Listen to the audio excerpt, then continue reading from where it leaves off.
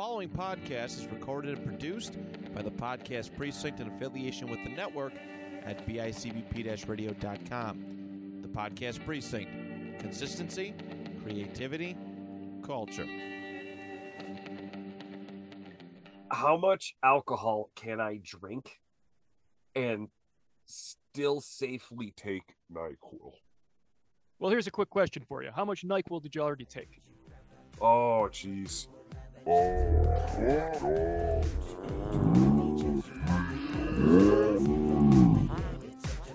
Oh, fuck. Damn, that's scary. Now, if you really want to emulate one of our favorite celebrities, you're going to want to combine every drug you've got in your medicine cabinet. Yeah. Put in a little bit of raspberry jam, some frozen orange juice concentrate, Okay. the toenail of a homeless man. Okay. Mix that up in a nice little cocktail with your whiskey. You're going to want to pour that, not into your mouth. Try and get it in one of your other holes, either your nostril or possibly even your ear if you want to get fancy. Just make sure you fill those sinuses right up with that goo. Then you want to take at least 2 to 3 bumps of MDMA, anally inserted, of course. Of course. The basketball league? And then you wash it all down, just get a funnel, and you're just going to want to drown all those fucking substances together into a nice, big, fat, disgusting cocktail. Empty it down the hatch, and call me in the morning. Hey! The old Sherry Martell. Yeah, the old John Belushi. Oh, got it. The Amy Winehouse treatment. Yep, they call that Chris Farley. Oh, you mean the old Anna Nicole Smith? Or the Michael Jackson. The River Phoenix. Elvis Presley. Or the Prince. Billy Mays. A little bit of the old Bon Scott. Philip Seymour Hoffman. You mean the Margot Kidder? No, I don't mean to seem crass here or anything, but seeing as it is FELDMARCH. FELDMARCH. FELDMARCH. Is it okay to mention Corey Haim? Too soon, man. Might be a little too soon, but what's even more too soon... or not soon enough. Or not soon enough, may I be so bold, to mention our favorite drug overdose celebrity.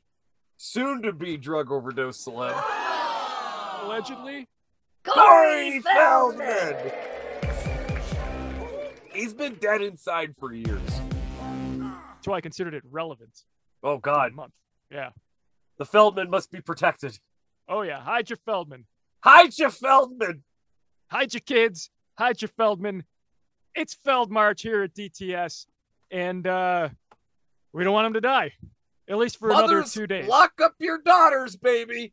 FELDMARCH is coming in hard. It's coming in fast. And its heart's going to give out at any second. Not a joke. Corey Feldman. Everybody, let's celebrate Corey Feldman. Oh! It's FELDMARCH. Dude, It's FELDMARCH. It's FELDMARCH. It's FELDMARCH. That's actually hilarious. Ladies and gentlemen, we are... Damn! That's scary. We're on all kinds of crazy, weird fucking drugs today. Yes, we are. I am, my name is Micah. I am coming out of Reno, Nevada. I am sick as a dog, but we are still doing this shit. Over there in the beautiful Buffalo, New York, is the handsome mustachioed face, Greg. Say hi to the peoples. I won't ever slack up. Punk, you better back up. I can't make it down. And I'm not sick as a dog, but I will bark at you anyway. All bark, no bite. That's what I've always said about you, Greg. Well, it's not very nice. No, I don't mean that. You got a huge dick. Sick Mike is kind of an asshole. It wasn't me. It was the drugs talking. It was the MDMA. Excellent. Well, Greg, you watch anything new this week? No. No. Okay. Yeah. I've been a little bit sick. Asshole. And I've been pounding antibiotics, acetaminophen, antihistamines, cocaine, 64 ounces of bum jug wine, MDMA, and about 6 to 7 just solid chunks of crystal methamphetamine pounded just straight up my ass. Because that's how I get to sleep when I'm sick. I don't know about you, but you can take this advice. It's tried and true. I don't know. I'll see you in a couple of days when my brain gets right again. I did watch a couple of trailers, though. Yeah! Hey! Want to talk about them? No, No. just kidding. Actually, my biggest problem is I'm dead fucking sober, man. Is there anything in the vicinity around you that you could just, I don't know, just fucking huff? Well, I've got some paint thinner over here. I think that's pretty high in toluene. Bingo. Some varnish. Oh, the varnish? Oh, yeah. There's like a mystery can over in the corner with some kind of liquid. It's sort of got that multicolored rainbow shimmer on the surface of it, and it stinks real bad. So that's every fucking body of water in Ohio right now. It's straight up Lake Erie water. Yeah. Asshole. Pretty sure if I dip a couple of my fingers in there and then just kind of, stick them inside, that'll do something for me. Stick them in your eyes. Yeah, fuck yeah. Treat it like it's Nuke from RoboCop 2. So, actually, give me a couple of minutes. I'm going to give that a quick try.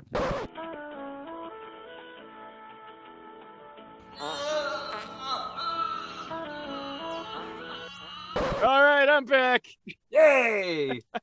And I did watch a couple of trailers, so... Okay! Yay! Would you like to hear them? Boy, howdy. The first one is a little movie I like to call The Artifice Girl. Whoa. And this is what would happen if Ron Weasley confessed to the police that he had an imaginary friend whom he may or may not have murdered. Detective Eddie Griffin wisely infers that the victim is probably just a photo of his neighbor taped to a vacuum cleaner. It's a tale as old as time, as a young man's demented loneliness drives his lust for machinery to strange new heights. What are you, my dad? It is The Artificial Girl.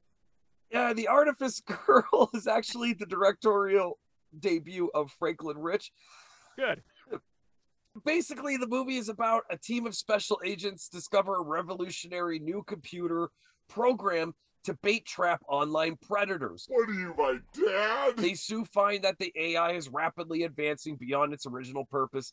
This kind of sounds like a mix between Megan and Chris Hansen. Yeah, that's exactly what I was going to say. Young man fucks his vacuum cleaner, right? That's kind of what it is. I mean, it's we've advanced so much as a civilization to where I believe the cavemen just bashed their dick with rocks. Eventually, we started masturbating, cutting holes in watermelons. Eventually, we were heating up donut holes. Eventually, we started masturbating. Now it's just like, as you said, we've evolved to the vacuum cleaner. Now it's artificial intelligence, man. Yeah, I think they've been doing that in Japan for a while, where all of your household shit talks to you. Once something's talking to you, it's only a matter of time before you try to fuck it. If it's got a mouth, my dick's going in it. It's the caveman way. Yes, it is. Artifice Girl, coming soon. Apparently, so are we. Actually, we started masturbating. Okay, what we got next? Our next trailer is called The Black Demon.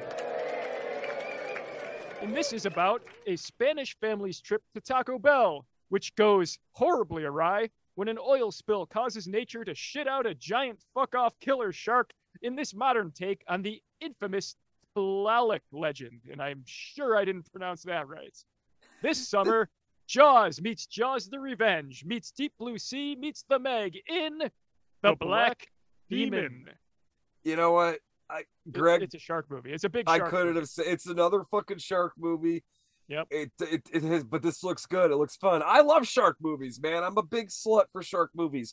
This will be coming out in theaters April 28th. It's definitely, as you said, a mix of Jaws Revenge, The Meg, Sharknado, Snakes on a Plane, The Meg, the fucking Tarantula Cobra, The Meg, there was a key Megalodon. scene in the trailer where a big shark jumped out of the water and ate a tiny boat. So that's enough for me. You know what? It's happened a million times, but baby, let's keep it going, right? April 28th is fucking Shark Week, whatever day of the week that is. Did you see that Tommy, what's his name? The fucking disaster artist, the guy who did The Room? Tommy Wiseau?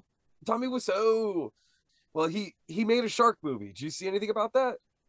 Was it called The Black Demon? Man, I fucking wish. I do this whole movie for you, Greg. No, his shark it's like street sharks, but not street sharks. Isn't Street Sharks basically just Ninja Turtles? Yeah, basically, But but with no, sharks? like these are like sharks on the street and they're eating people. Sounds like a Tommy Wiseau classic to me. It sure does, man. It sure does. I'd rather watch that than The Black Demon. I would rather watch The Room starring a shark than any of these movies. You are tearing me apart! You son of a... But the one good quality about The Black Demon, I think, is that Adrian Grunberg, the guy that directed Rambo Last Blood, did this movie. Rambo Last Blood is gory as shit and totally over the top. I loved it. Yeah, I'm good with Rambo. I like a good Rambo movie. Short on dialogue, long on gore. Big on cock. Can't go wrong. Nope. So our last trailer is called Summoning Sylvia. And I can only describe this as Macaulay Culkin and 6 of his straightest friends mince around a haunted house until the ghost of an old woman stuffs a cork in the metaphorical jug that is their party weekend. And yes, I did say cork with an R. At one point, a 9/11 truther shows up to insult their sexuality and play the part of Jack Torrance for the night.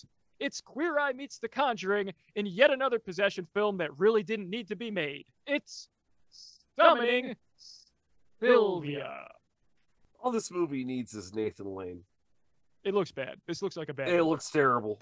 There's no redeeming qualities of this. It looks terrible. The synopsis is terrible. Greg basically fucking gave it all away right there. But this whole place sucks. It's going to be released in select theaters April 7th, and also the same day will be released at home, video on demand.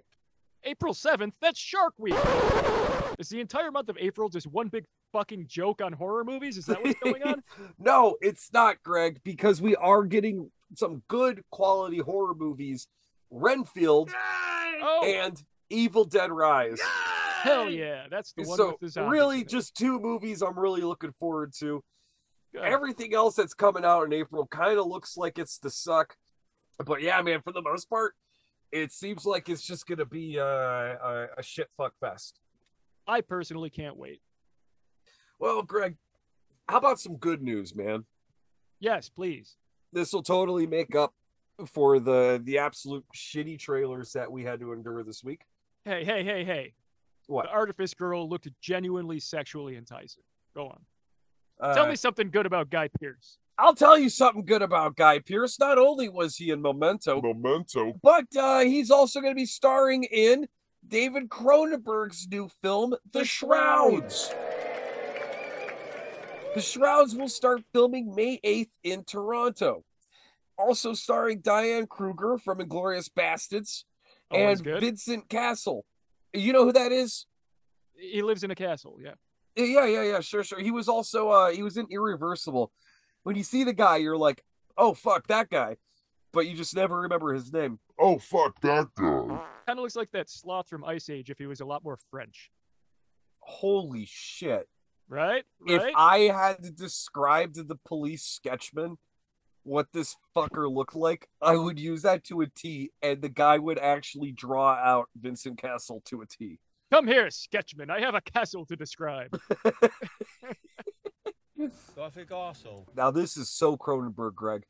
Cassel will play Karsh, an innovative businessman and grieving widower who builds a novel device to connect with the dead inside a burial shroud. He can communicate with the cold blue spread eagle husk of his ex-wife. No! His dead wife. Yeah. Yep. I can't wait. Oh boy, yeah, this movie's gonna be awesome. Sounds like there's going to be a lot of shrouds. Oh man, so many shrouds. So we got something to look forward to from Papa Bear Cronenberg. Anything that Cronenberg family pumps out, I'm going to fucking consume. They really can't do any wrong, in my opinion. No, man, they can't. They're great. Wait, he's the guy that did Magic Mike, right? Wait, was that his son? Did his son do Magic Mike? No, none of them did Magic Mike. Which one of the Cronenbergs did Magic Mike? None of the Cronenbergs did Magic Mike. Stop saying that. Oh, well, I am mistaken. Wait, did they do Magic? No, they didn't do Magic Mike. Shut the fuck up. This is a nightmare. Well, dude, Lee Cronin, director of Evil Dead Rise, is Wait, set Lee Cronin? Yeah, the Lee Cronin, not Lee Cronenberg, just Lee Cronin. Did he do Magic Mike? So he's fresh off of Evil Dead Rise, which apparently is already getting fucking great praise. Yes, I've heard good things. Yeah, from the one screening they had. At the same time, though, when you have the whole cast there, including Bruce Campbell, you're gonna fucking love it regardless. So, but I think Evil Dead Rise is gonna be great. But anyways, he's coming off of this. He's set to direct aquatic horror film Thaw. So it's like an icy aquatic horror film. Yeah, well, I don't know. I think it's just water. It's set years after the polar ice caps have melted and the sea levels have risen. Which, yeah, it's just fake news right there. Does this exist in the same universe as the Black Demon? Yeah, probably, actually. Inquiring minds want to know. I'll tell you this. The story of Thaw centers around a group of survivors at sea searching for a new home. Their prayers are answered with the discovery of an inhabitable town. That is, until they encounter a new nightmare living just below the water surface. It's the Black Demon, Greg. It has to be, right? This is Waterworld meets the Black Demon. It's totally the Black Demon. And honestly, that sounds fucking awesome. I would like to see this movie. Honestly, got a big shark in it. Dude, I fucks with sharks, man. Big shark and possibly Freddy Krueger from what you just said. I didn't say anything about Freddy Krueger. Well, you did mention that there's a new nightmare lying just below the surface of this Waterworld. Oh, I love that movie. New Nightmare. It's so good. Also, Waterworld is fucking fantastic. Waterworld doesn't get enough fucking love, dude. Seriously, it's directed by the same guy that did Magic Mike. Brandon Cronenberg? The same. Oh, man, Greg. I don't know how I feel about this one, bud. You'll be okay. Okay, Ryan Coogler, director of Black Panther Wakanda Forever, is reportedly in works to reboot the X-Files series that was created by Chris Carter back in 1993. Hold on. Yeah. Was the original title of Black Panther The Black Demon? Was he originally a shark man? Because if not, I'm copywriting that right now. Yes. Black Shark superhero. That's the fucking future of Marvel Comics. Bruce Lee or whatever the fuck your name is, give me a call. We'll talk about it. Bruce Lee. You dumb idiot. You're going to have to get in a shroud to talk to Stan Lee, my friend.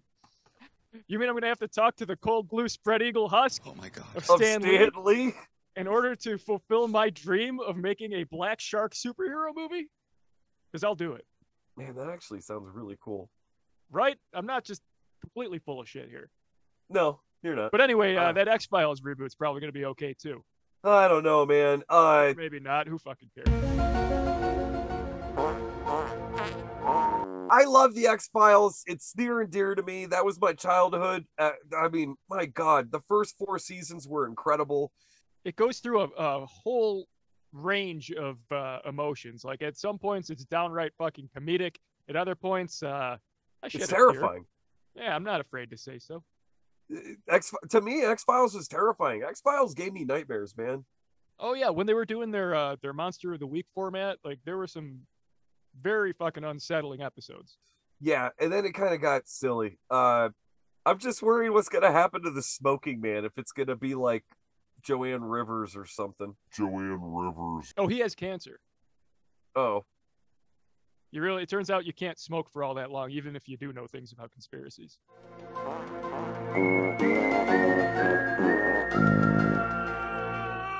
Well, I mean, we'll see what happens with that. Who knows if it'll even happen. I mean, these things get talked about all the time, or it takes years and years in developmental hell to even happen. I mean, look at that fucking show, Welcome to Derry.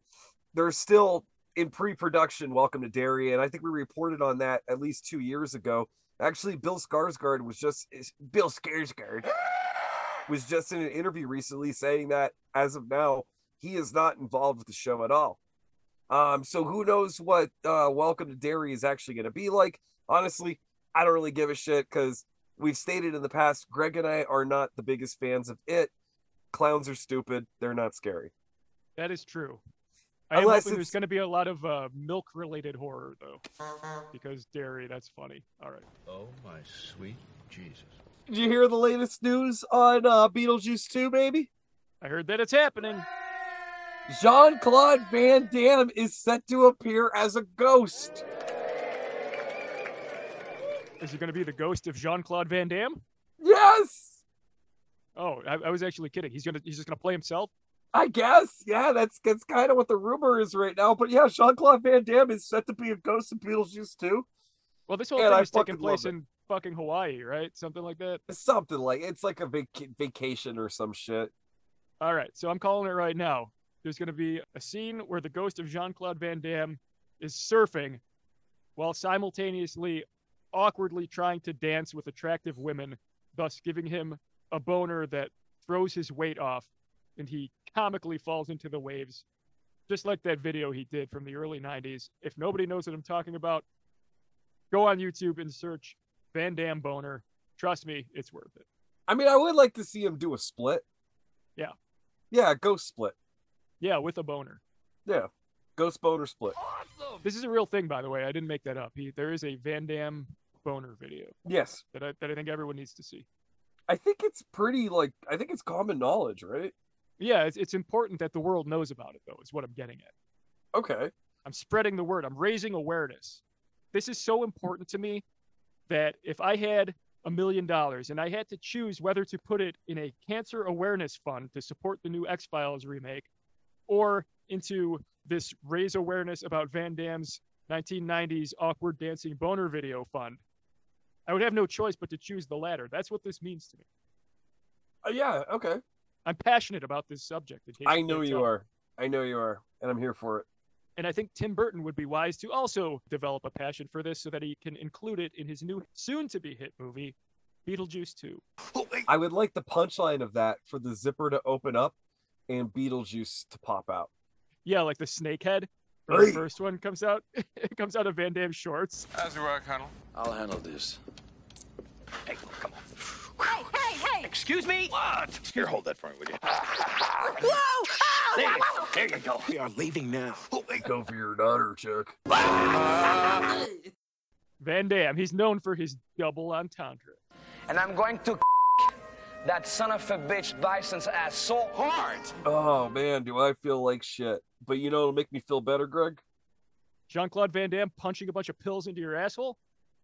That and apologizing. This again.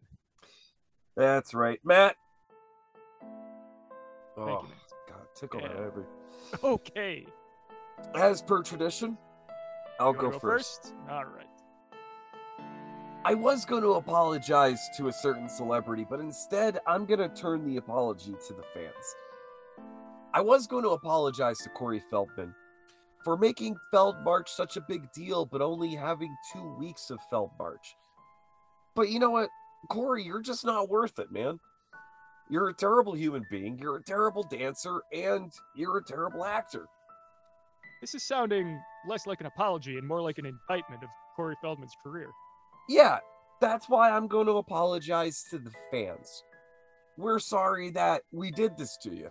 I actually don't care, but go ahead. And you know what? Deep down inside, I just needed some time to fill this segment with. Same way Jean-Claude Van Damme just filled my ass full of pills. And so I guess what I'm trying to say is that I'm just sorry. Very good. Yeah. All right, well, I guess I'm up, huh? Here we go. This week, I'd like to apologize for my apology last week. That's right, this is a major fucking plot twist. Oh, In a boy. rare moment of weakness, I found myself actually apologizing last week, albeit briefly, and not entirely sincerely, during our weekly apology segment. This kind of bullshit will not stand here at DTS, and I know that our audience and my esteemed co-host expect more of me. Hell, I expect more of myself. Or less, I'm actually not totally sure how this fucking works. Regardless, I promise here and now that never again shall I apologize during the apology corner. Even this one can't be trusted, and for that, I apologize. Kind of. That was just confusing. Not really.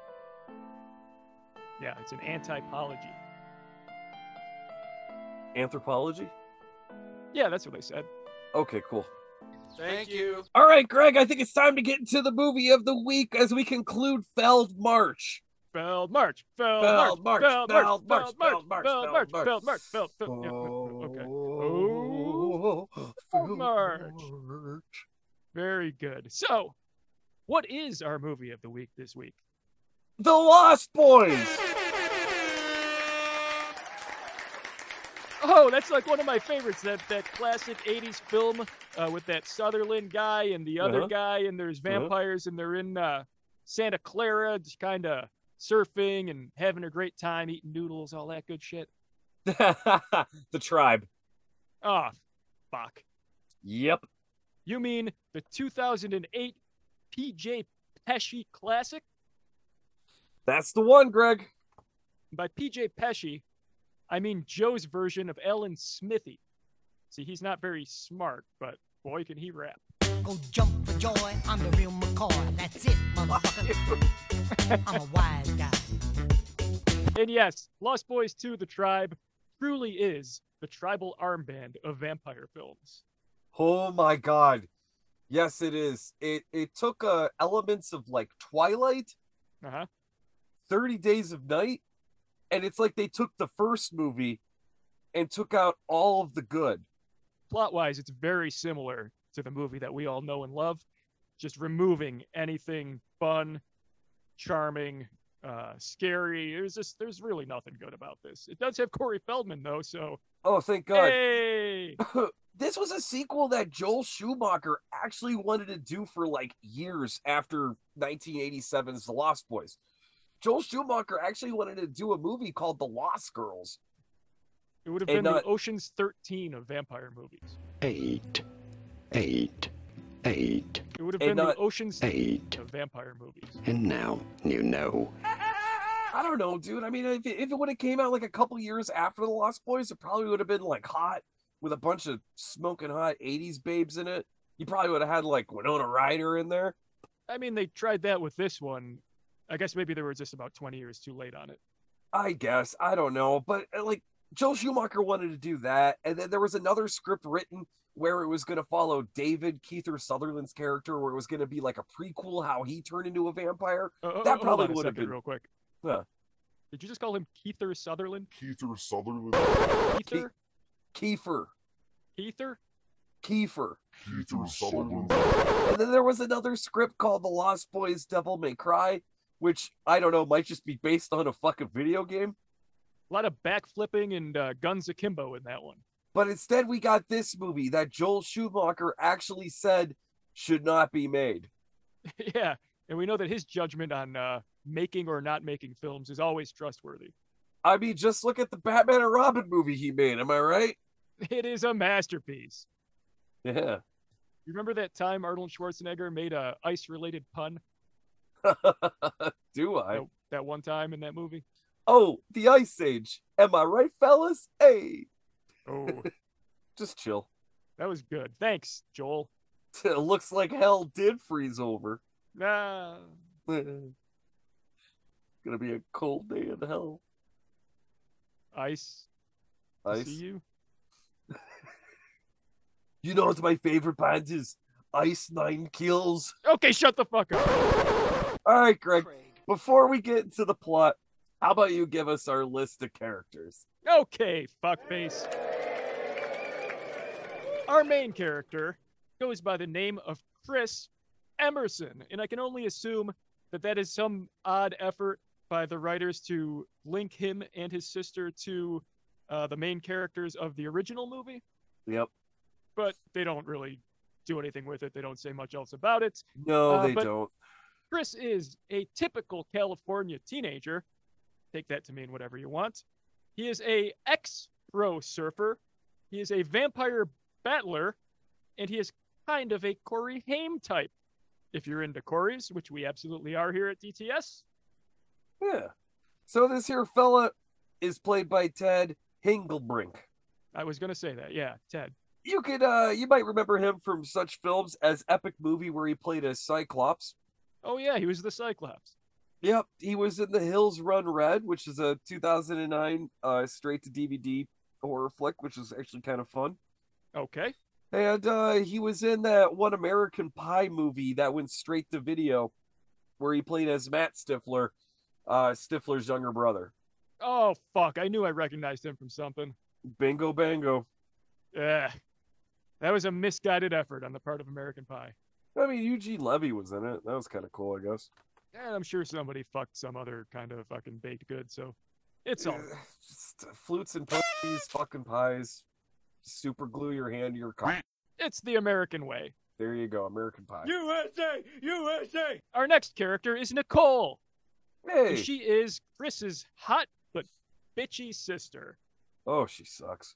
By which I mean, she's a little bit of a negative Nancy.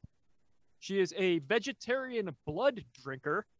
And also, I'm just going to come right out and say it, she is vampire jailbait.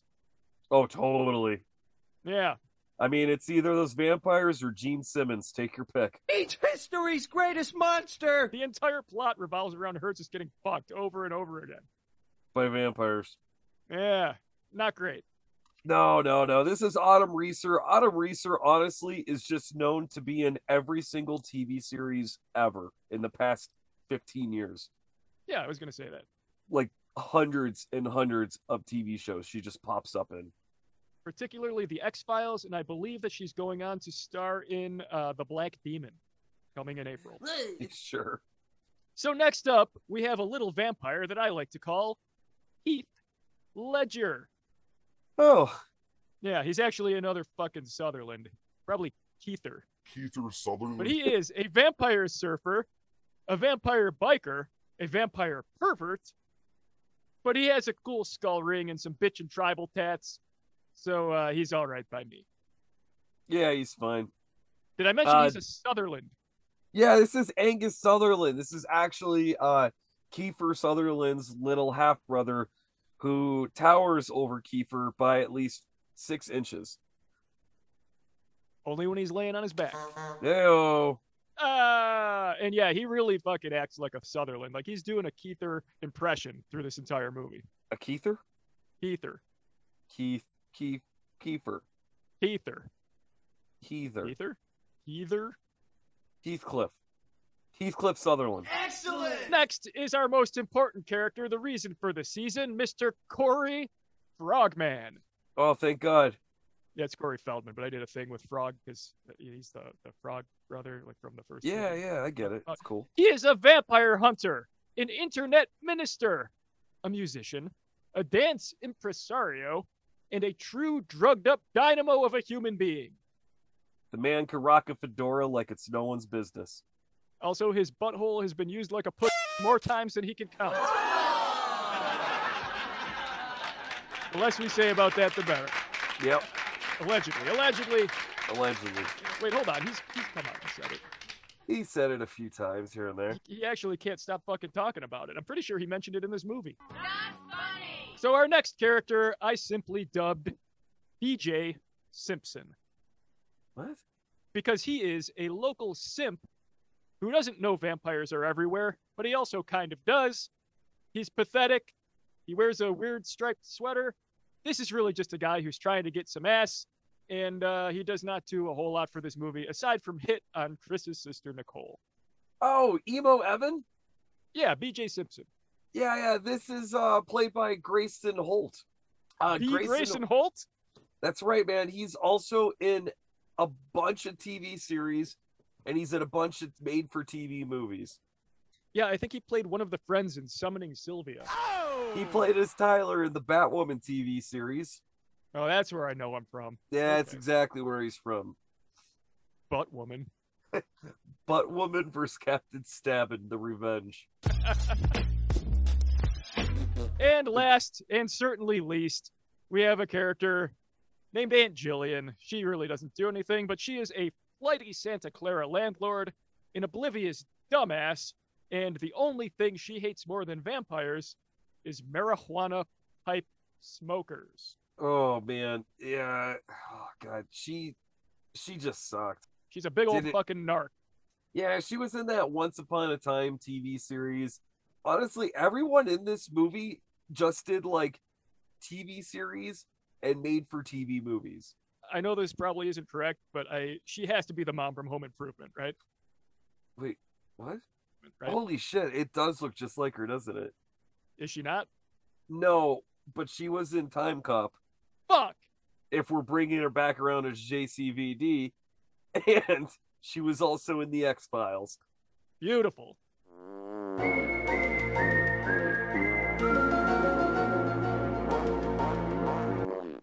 Now that our characters are out of the way, how would you like to get into the plot? Oh man, we get right into it with a bunch of assholes reenacting the opening scene of Point Break. We open with a racially diverse group of teenage surfer punks noisily trespassing on Tom Savini's private beach property, which we all know is a bad move. Wait a minute, you mean the Savini? The Savini himself. Oh my god, do you mean to tell me the Savini also did the effects in this movie? He literally contributed the only good thing about this film because I gotta say, the effects are actually pretty decent at parts. Which we will soon see, because this group of teenage surfer punks decides to fuck around and find out that Tom Savini is in fact a vampire. But there's a major plot twist, because so are they! Yay! Whoa, how did he not know they were... Isn't it a thing like vampires are supposed to know they're like in the presence of another vampire? You'd think they could kind of sense it, right? Something like that. Also, like they could smell it? It zooms in on his face and you see the reflections in his sunglasses, which doesn't really make sense. It's yeah, that was weird. We should probably be clear, this is a shoddily made film. Yeah, because later on they actually have the mirror gimmick. Yeah, they emphasize that point. Yeah, you noticed that too. Good. I'm glad you brought it up. But anyway, cut to the chase. They eat Tom and take his head as a trophy. Yeah. So, yeah, the stakes have been raised. This ain't your mama's Lost Boys. This is Lost Boys 2. The Tribe. But hey, man, they play Airborne during the opening credits, which is pretty sweet. Who doesn't love them some Airborne? Hey, man, Lemmy from Motorhead, he endorsed them. They're Australia's answer to Motley Crue. Yeah, okay. Something like that. Sure. Anyway, backed by the sweet tunes of Airborne, Chris and his hot sister Nicole arrive at their Aunt Jillian's in Santa Clara, notably driving the car from the first Lost Boys movie, the 1957 Ford Fairlane. Yeah, they were trying to do like an Evil Dead thing with the Delta with that, which, I mean, I guess is kind of cool, but then, like, the first thing he says to her is like, hey, isn't that right, little sister? And I was like, oh. There's a lot of references to the first movie in this, and all it serves to do is remind you that there is a much better film with almost the exact same plot that has existed for 20 years that you could be watching instead of this fucking sequel bullshit. So it all just kind of falls flat. I like it. It's a statement. But anyway, Aunt Jay shows them the beachside cabin that they'll soon be occupying for the summer or whatever the fuck is going on here. And the thing that really stood out to me was that she wants to rent it to them for $650 a month. Oh my God. Even in 2008, that was fucking cheap for a beachside cabin. Dude, this is 2008. You couldn't rent the back room fucking peep show booth at a porn store for $650 a month. For those of you in 2023. Exact, dude, for those of you that live in Buffalo, New York, you couldn't rent the fucking shitter in the women's bathroom at the Old Pink for $650 a month. They do have a fine steak sandwich, I'm told. Oh, such a good steak sandwich. I'll never know. I would never eat in that fucking place. I had it. It's great. Yeah, it smells like piss. Everything smells like piss in that place. It does smell like piss in there, except for the steak. Yeah. You could say that the Old Pink is a dilapidated mess, just like this beachside cabin. But Chris is optimistic, while Nicole hates it immediately and is generally just kind of being overly negative for no reason. I'm really confused about, like, the interior of this place. Like, what's going on? Is this the same house that was in the first movie? Like, what were they going...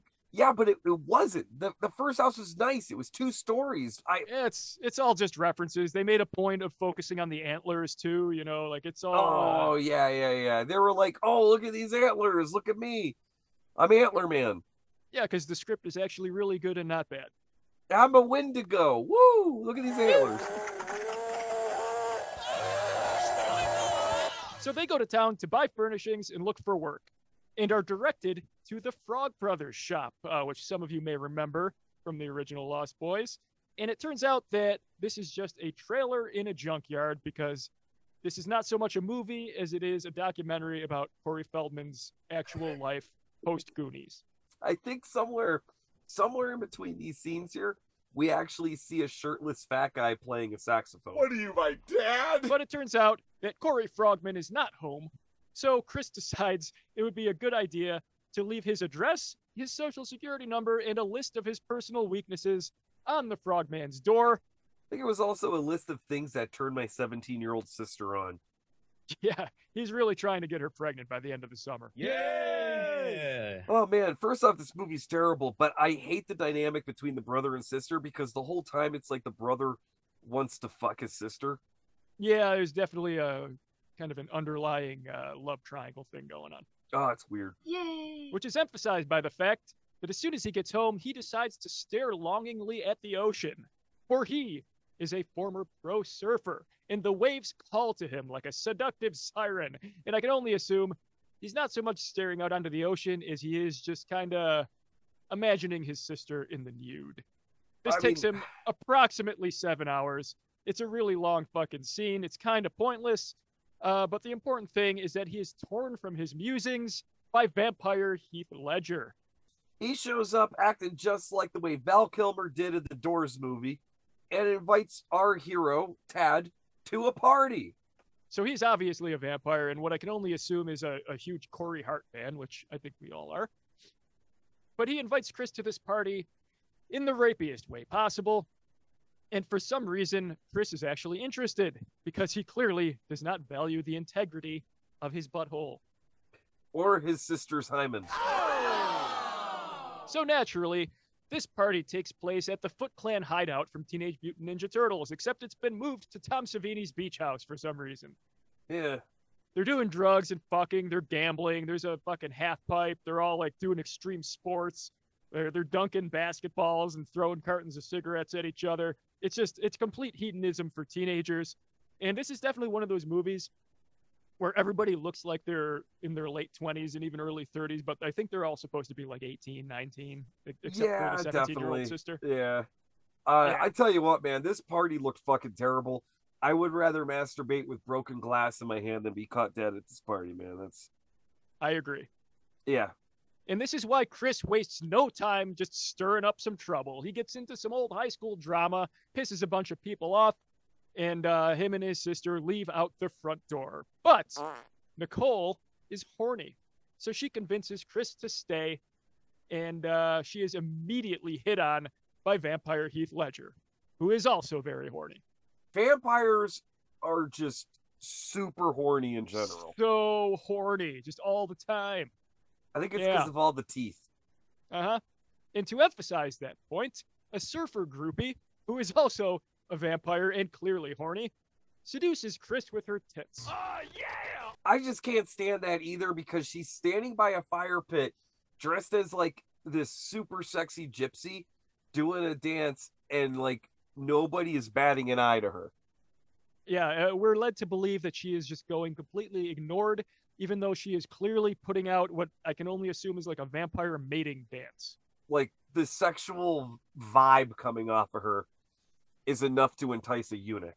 Well, Chris noticed, so that's the important thing. Meanwhile, Heath Ledger is trying to impress Nicole with a magic trick. Instead of a cool, like, noodles turning into worms scene like we had in the first movie, the tribe gives us a fucking 7th grade philosophy lesson on life and death, illustrated by a dead rose being brought back to life, because this is all fucking metaphorical and whatnot, and Heath Ledger is a true seductor. Now, you keep calling him Heath Ledger. Yeah. I kept calling him Point Break. Wasn't Heath Ledger in Point Break? No, that was Patrick Swayze. Yeah, that's what I said. Yeah. So, jump cut to Chris fucking this surfer groupie vampire in the shower.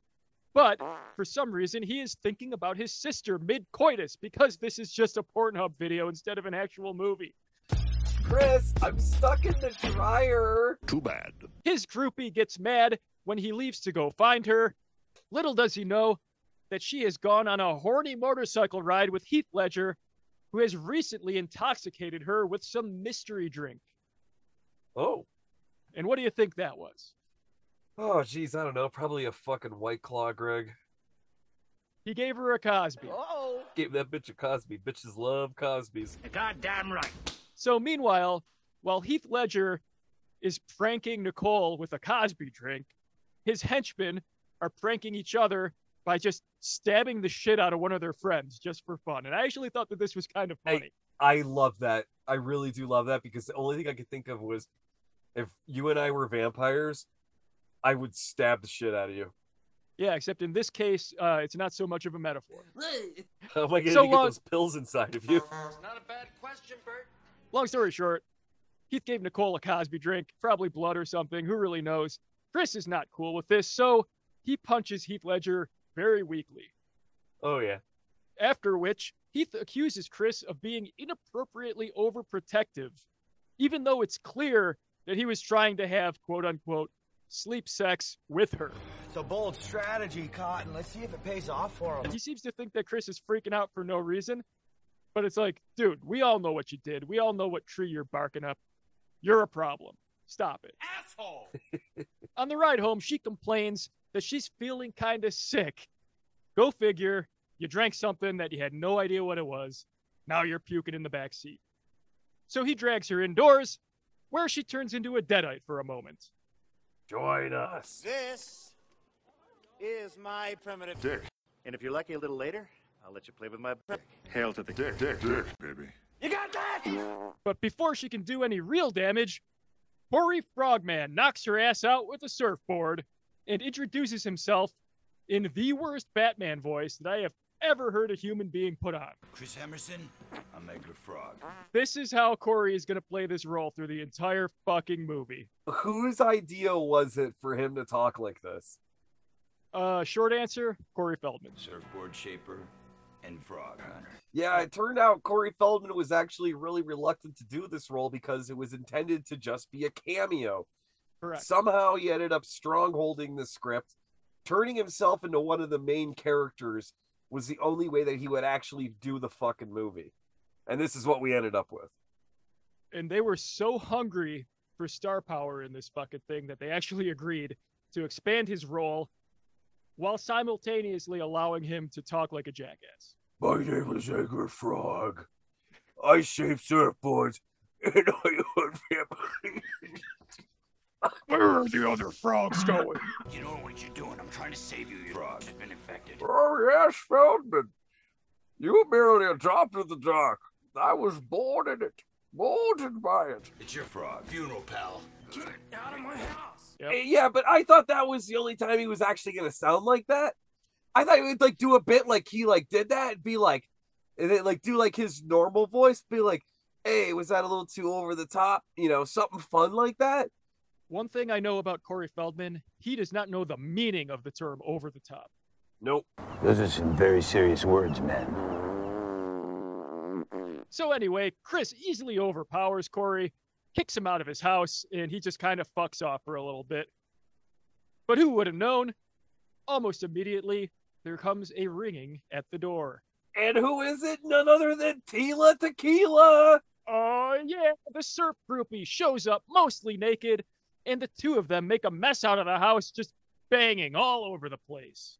Yeah, you know, this is actually Janet, the one werewolf from Trick or Treat. Janet. Yeah. Janet Jackson. Take off your pants and Janet. From the Thriller video.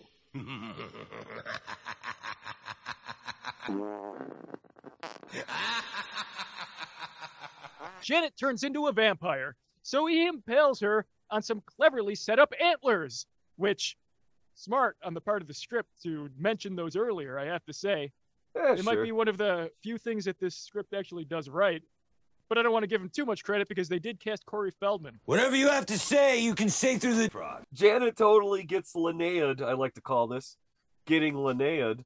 Right through the breast. This is the only time we actually see breasts in the movie, but they're also prosthetics. Hold on a second. Did you not watch the uncut version? Oh, wait, what? There's boobs all over the place in this movie. You just have to watch the right version, my friend. Stop. Yeah, you got screwed. Oh man, I got Feldman. His butthole has been used like a pussy more times than he can count. So you watched all this Feldman Batman bullshit without even seeing a bunch of boobs? I was so mad. Mad. I'm like, where are the tits? Oh, well, they're there. So I guess we should probably make a point here. Anyone in the audience who actually wants to watch this movie or is watching it along with us, if you're not watching the uncut version, turn that shit off and get right. Oh my god. Oh, late tits now. I'm sorry you had to hear it this way, my friend. There's been zero tittery for me this entire time. It's been like a half hour at this point. Well, just make sure that your review reflects that. Fuck. So the next day, Chris goes to see the Frogman in a more official capacity. And once again, Corey is needlessly dramatic about everything, but he does use the term suck monkey, which is awesome. Yeah, I like that. Yeah, so if he does anything right this whole movie, he said suck monkey, and that's okay by me. Now, Greg, there's a scene coming up here that Corey cracks an egg, holy water, garlic, and some other bullshit, and drinks it, and he calls it frog juice. Frog juice, yes. Nothing's more suspicious than frog's breath. You don't want frog to go down like this. He makes such a big deal out of this drink that you feel like it has to become important later, right? Because as we mentioned, this script is smart and they set stuff up like that. So like we're definitely going to see frog juice at some point, right? Yeah. So he ingests it. So I thought maybe there would be a scene where like a vampire went to suck his blood, but this stuff is in him and it made the vampire like explode. Yeah. Or like the vampire king comes along, just bites him on the belly and sucks his blood right out of his little Corey Feldman tum-tum. They both end up dying, but the important thing is that when they do, they're both just entirely rock hard. Or like he pays one of the vampire hookers, sex workers, for sex, and he shoots his frog juice load in her, and that kills her. Yeah, but it turns out, nope, this is the last we hear about it. Yeah, that's it. However, he does already know that Nicole is about to become a full-on vampire because she drank the blood of the head vampire, one Heath Ledger, and he knows this because he read it in a comic book, like your average fifth grader. Not because he didn't fucking live it 20 years before this, but yeah, whatever. He got it from a fucking comic book. That's a serious book, man. That's a very serious frog, man. Yeah, you notice there was no dialogue in the book. It was just pictures. It wasn't even about vampires. I think I saw fucking Archie in there. Archie did actually have a vampire crossover. I think I saw him getting a blowjob in one of those panels. And then frog juice came out. Take this. I don't like come. You like this one, Mr. Frog. Lucky me. Meanwhile, a local simp that has been stalking Nicole pops in with wine and is not surprised when she jumps straight on his boner. Oh, Emo Evan. He is easily seduced, but Chris shows up just in time with a giant cross to calm Nicole down and prevent full-on insertion. Yeah, cock-blocked Emo Evan there from Beach House Coitus. BJ Simpson, sorry. Chris tries to convince Nicole that vampire Heath Ledger turned her into a creature of the night, but she is, of course, resistant until he shows her that she has no reflection in the mirror. Whoa. Which is suddenly very important, even though it does not hold true throughout the rest of the movie. Yeah. We didn't really talk about it because it's not super important, but Heath Ledger's henchmen, throughout all of their parties, throughout all their shenanigans, they're video recording everything that they do. Yeah. And I can only assume if vampires don't have reflections, they're probably not going to show up on film either, right? Oh, man, I don't know. Doesn't that involve like lenses and reflections? I don't know how that shit works. My It's entire understanding of technology is based on taping photographs to my vacuum cleaner, so I could be wrong about that. I just bashed my cock with a rock. Yeah! But anyway, Simpy the Simp is chased by Heath's vampire henchman through a boathouse and is easily captured using vampire magic. And this is the last we hear of him for a while. He's not all that important to the plot. Yeah, he fucks off. So now, Corey Frogman and Chris the Surfer are on a mission to murder vampire Heath Ledger and save his sister's soul. It's really not as epic as I made that sound. No. Yeah, no, basically, Feldman explains to Chris that the mansion he attended a party at is not, in fact, the vampire lair. For some odd reason, these are the rules. It has to be a place of human suffering. It has to contain rot. It has to contain vermin. Basically, he's describing a fucking graveyard. I don't know why he goes into so much detail. He's saying they need to be hanging out at a graveyard. Yeah, it's really cool. Like you said, Ninja Turtles lair. Our two main heroes decide the only way to find this lair, rather than just go to the local graveyard, is to concoct a scheme where one of them goes undercover in the vampire inner circle, which, of course, should be easy for Chris because he recently punched their leader in the face. So while they're figuring their shit out, Heath and Nicole are engaging in a clandestine vampire love affair. Oh, boy. While Heath's henchmen fight over video games on the couch and just stab each other for fun over and over again. I just can only assume that this is a metaphor, right? I get it. And a thinly veiled one at that. Yeah.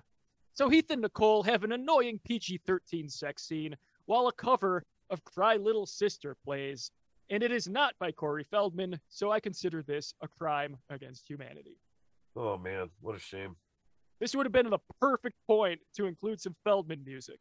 So he was able to fucking mush himself into a larger role, but he couldn't get his actual his music into the movie, and that's a fuck up. Was The Comeback King out yet? Oh no, that's actually pretty new. However, he has been making music pretty much since the 80s, so he had a robust catalog by then. Yeah, chosen from, which most likely also included his own cover of Cry Little Sister, which isn't terrible.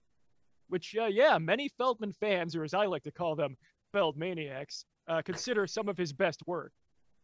Covering a song from a movie you were in, yes. Yeah, I'm going to play a little bit of it right here, just so everybody knows what I'm talking about. Yeah, there you go. This is called Cry Little Sister.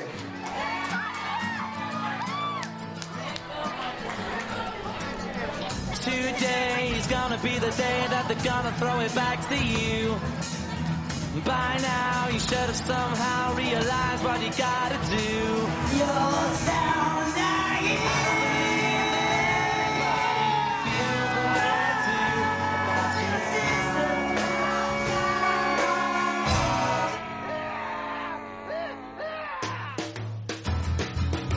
So Chris finds that he's not going to get any help from the local police force. In fact, they don't really care about vampires at all. But as he leaves the station, he is confronted in the parking lot by one of Heath's vampire henchmen, who brings him to see his vampire overlord. Pretty sure that was Dierks Bentley. Dierks.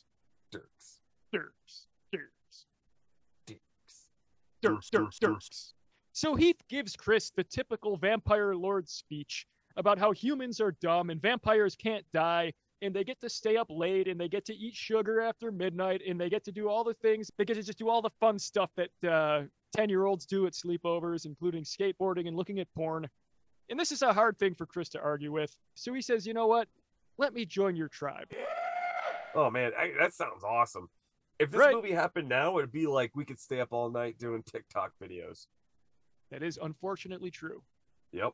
So Heath offers him a chance to join the titular tribe, but first, he must master the skateboard to prove he isn't a big old dweeb. I hated this scene so much, I don't even want to talk about it. It's very bad, yeah. Their master plan is to go and fuck with the cops. By that, I mean they are going to start a motorcycle skitchin' police chase like a bunch of fucking 10-year-olds. Oh, God. They are chased along a pier, I think it is, like along a boardwalk by a bunch of inept cop cars, while Chris, riding a skateboard, holds onto the back of Heath Ledger's motorcycle. And I can tell you, anyone who's ever been on a skateboard knows there's no fucking way you can go more than like 7 miles an hour doing this. Otherwise, you're just going to fucking fall off. It's just not possible, especially like going over wood. They're doing all kinds of impossible stunts. They're hanging off of cranes. The skateboard is like glued to their feet. It's very 90s, but this was shot in 2008, so I don't know what the fuck they were trying to accomplish. Yeah, this was like the height of extreme. And that's like what they were going for, man. I hated it so much. This was like Fear Factor shit.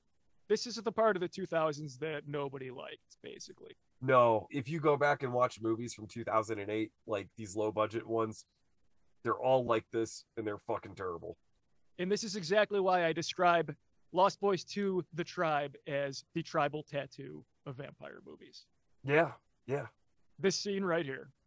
This is barbed wire around a bicep. What are you, my dad? But anyway, Chris inevitably passes the test because he is a skilled enough skateboarder to become a part of the titular tribe. Yay! The next morning, he goes home, seemingly hungover, just kind of detached from reality, which is the first thing that Aunt Jillian notices and accuses him of acting like a vampire, which is hilarious. When really, the kids have just been out doing drugs, having premarital sex, and skateboarding all up in the cops' faces all night.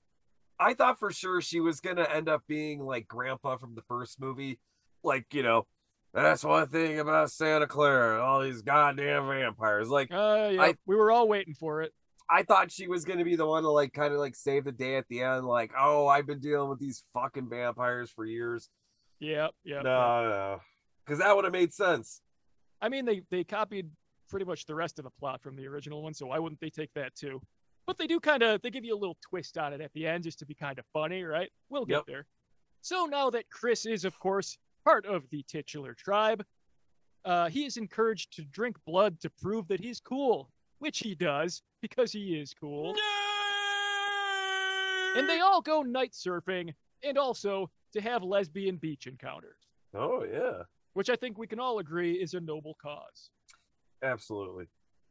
And really, when Heath was giving him the speech about how cool vampires are and how what they do is so much more fun than what the fucking humans do, this is all he had to mention. Like, hey man, lesbian beach encounters.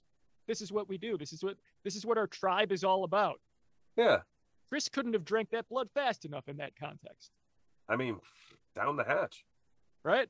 Dude, everything that these vampires are doing is pretty fucking cool. Sure. They're doing stab pranks with each other, hanging out with lesbian beach goers, staying up all night. Dude, everything's awesome. Yeah, they stayed up well past midnight. In their lair, I saw an arcade game. That's pretty cool. Just living the dream. Yeah, man. USA! So while everybody's fucking around with lesbians on the beach, Heath abruptly gets up to say, hey, Chris, I'm going to go fuck your sister back at the house. And Chris says, nobody fucks my sister but me. He basically says, I'm coming too. And the audience is just sort of like, all right, man. I don't know why you'd be there. But he gets denied by Heath because clearly two cocks is a crowd. And the henchmen violently devour the hot beach babes instead of sexing them. Now, Greg. Yes. Was there tittery in this scene? There was, actually. This has been the most potent scene of tittery in the entire film. Oh, and it was actually, in the uncut version, there was not really even much of a reason for the tittery. It was just the vampire henchmen with their little video camera just going, hey, show me some Girls Gone Wild type stuff. And then the girls are like, okay, here you go. And he just kind of went from one to the next, being like, pop them out for my camera. And then at a certain point, they decided we got bored with these tits and we're just going to eat you. Oh, man, they did the whole, like, dump them out, baby, and they did, and I missed it. I'm afraid so, my friend. I'm afraid so. Oh, man, life sucks. This is a bad movie, but you should probably just watch the uncut version. I won't. I mean, why do that when you could be having Jean-Claude Van Damme just karate kicks and pills up your asshole? Stop it. Get some help. So while the vampire henchmen are eating the hot beach babes, Chris completely blows his cover before he really even has a chance to go undercover by sparing his girl, who I have to say gets eaten anyway, so it's kind of pointless. But fortunately, Corey fucking Feldman shows up, and he's ready for some steak and bake. Yeah. It'd be a real mistake if I didn't get here in time. Yeah, steaks. I was staking out the beach, and then I saw you guys. I thought I saw a bunch of lesbians, but I think I'm mistaken. Show yourself, Frog. I know you're out there. Yeah, Corey, you're just a little bit too late. Yep. So Chris and Corey get in each other's faces about whether Chris is still cool, because Corey can tell that he's already drank the blood. He's kind of part vampire, and he really confronts him here. He gets right up in his grill going, are you cool? Tell me you're still cool. And you can really tell that Corey's breath smells like pure dog shit in this close-up. I don't know what it is about this scene, and I don't know what it is about the way this is shot, but you can feel Corey's hot, poopy breath just coming right off the screen. Corey Feldman, I bet he smells like he's never flossed. He smells like he doesn't wipe his ass. No, sir. I didn't like it. Just like the Liver King. And if you don't mind, I think right about now is a good time to take it away.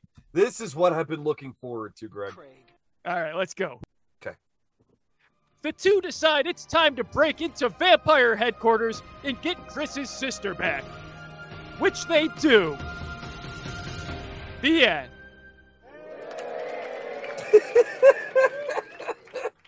I'm just kidding. Chris and Frogman arrive just in time as Heath is forcing Nicole to drink the blood of a tied-up Simpy Simperton. A henchman gets poked by an engine-driven Steak-O-Matic, and Corey pops another one's head open with a holy water grenade. Chris and Heath engage in frenzied vampire fisticuffs and destroy most of the secret lair before Nicole comes between them. Their normal faces turn into scary faces as they get significantly more aroused. Nicole stabs Heath in the back, but before he can stab her again, Chris beheads him with a swift katana slice, which also starts him on fire for some reason. Frogman enters the room dramatically, acting like he did something when really he's been mostly useless. They all go home, where Simpy impotently hits on Nicole, and Aunt McGruff, the crime landlord, accuses them all of being big potheads. Corey Haim awkwardly lips his way through the post-credits scene, and everyone gets laid because it's the end. Oh, that one hurt.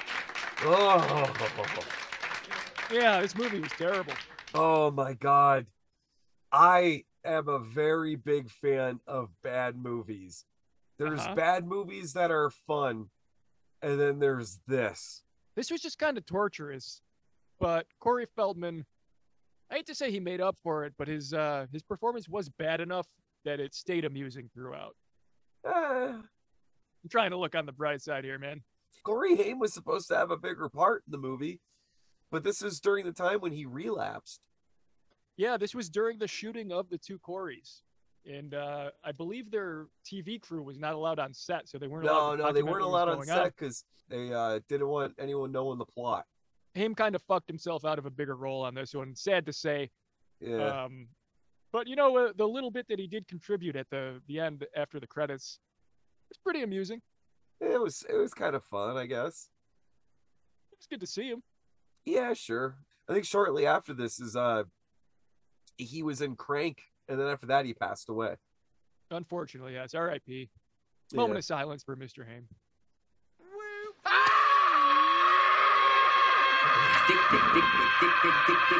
Yay! But one thing I think they kind of dropped the ball on, not that this script was competent really in any way, but there was a tease that the other Frog brother was going to come back as a vampire. There was something about he was on the inside of a car that was painted black, and he had like a video screen inside of it. They were using him like he was taunting Corey Frogman, but he didn't have like any kind of significant showdown with him or anything. He didn't really it didn't amount to anything. Like that would have been a good climax. It was like something like, oh, your brother's coming back in town or something. It was just him driving a car. They were leaving that for the third one. The Thirst, which I have yet to watch because I hated this movie so much. I'm definitely not going to watch that one. Yeah, I watched The Tribe when it first came out. I remember seeing it at Blockbuster. I was really excited, so I picked it up, and then, oh man, then I watched it. And you didn't even get the uncut version. No, apparently I didn't. I didn't then because I don't remember tits being in it then, but I mean, that was a long time ago.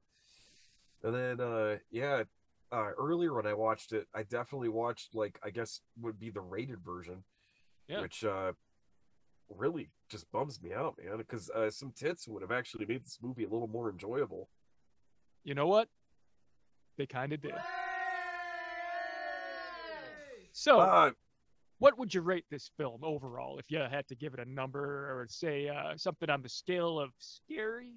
Well, let's see. You got Tom Savini back as a vampire again. Back first time as a vampire since playing a sex machine in From Dusk Till Dawn.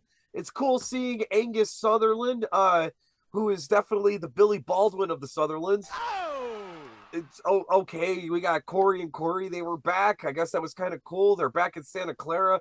They had a lot of homages to the original Lost Boys, which just really fucking fell flat. Dude, I'm giving this movie 2 scaries. Tough, but fair. 2. Yeah. It's unrewatchable. The dialogue was written by an 8-year-old. It's a bad movie, but not a good bad movie. You know, I can't disagree with any of the points that you made. I'm going to have to give it a couple extra points because I did watch the movie that had ample tittery, and there was a very specific scene where a vampire did magic. Awesome! So, for me, it gets a solid 5 out of 5. That makes sense. Get the old stamp of approval here. I recommend that everybody go out and rent this movie. You know what? Don't even rent it. Go buy it. It's a fucking masterpiece. And while you're at it, get the 3rd one and pay double for it. Well, that concludes FELDMARCH, our horror sluts. Yeah, it was a quick one this year. That was. TROMARCH went on for months. FELDMARCH, 2 weeks. You know, it's about all I could handle anyway. To be honest, this one took a lot out of me. I do not want to see Corey Feldman or his stinky, stinky face for a while. Yeah, I'm good. I'm good, man. I'm good. I mean, I'll see him again when I get my Friday the 13th fix in, because goddamn do I love Final Chapter. You know, he was a lot more palatable as a child. And rapeable. Unfortunately, every producer in Hollywood also does. So. Do you really think that after all these years, I'm just gonna let this frog go like nothing ever happened between us? See, that's the thing, too.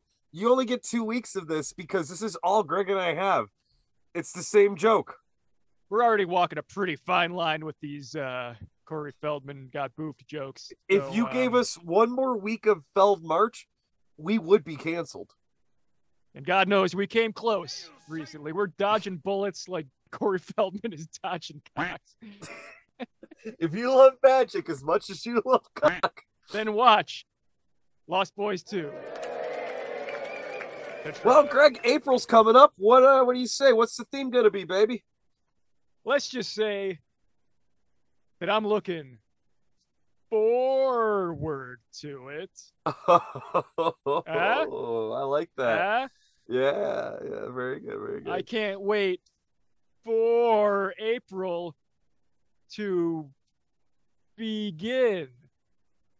All right, I pushed it too hard on that one. You get what I'm saying. We're doing 4s. We're doing month 4s. Of 4s. It's because it's the 4th month in the year.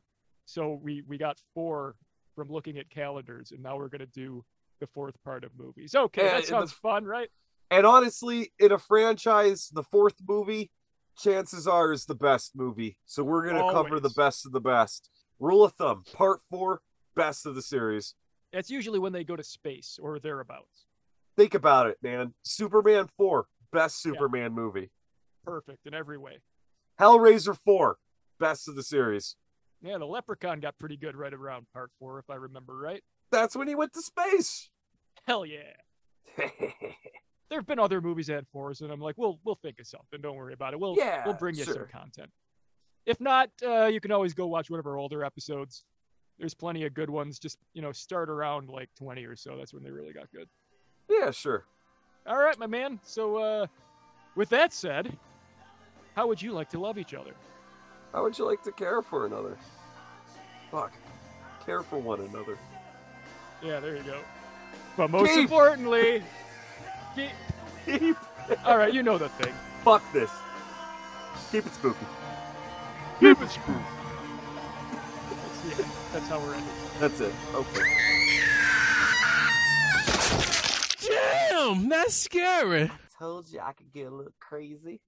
Oh, no, motherfucker, you ain't going nowhere. I'm not saying words as good as I normally do. What's a good thing to put in my butt? Because of the combination of drugs. Lesbian beach encounters. Eventually we started masturbating. Come here, Sketchman. I have a castle to describe. Frog. Corey Feldman? Corey Feldman! Corey Feldman. Oh, fuck, that guy. Frog.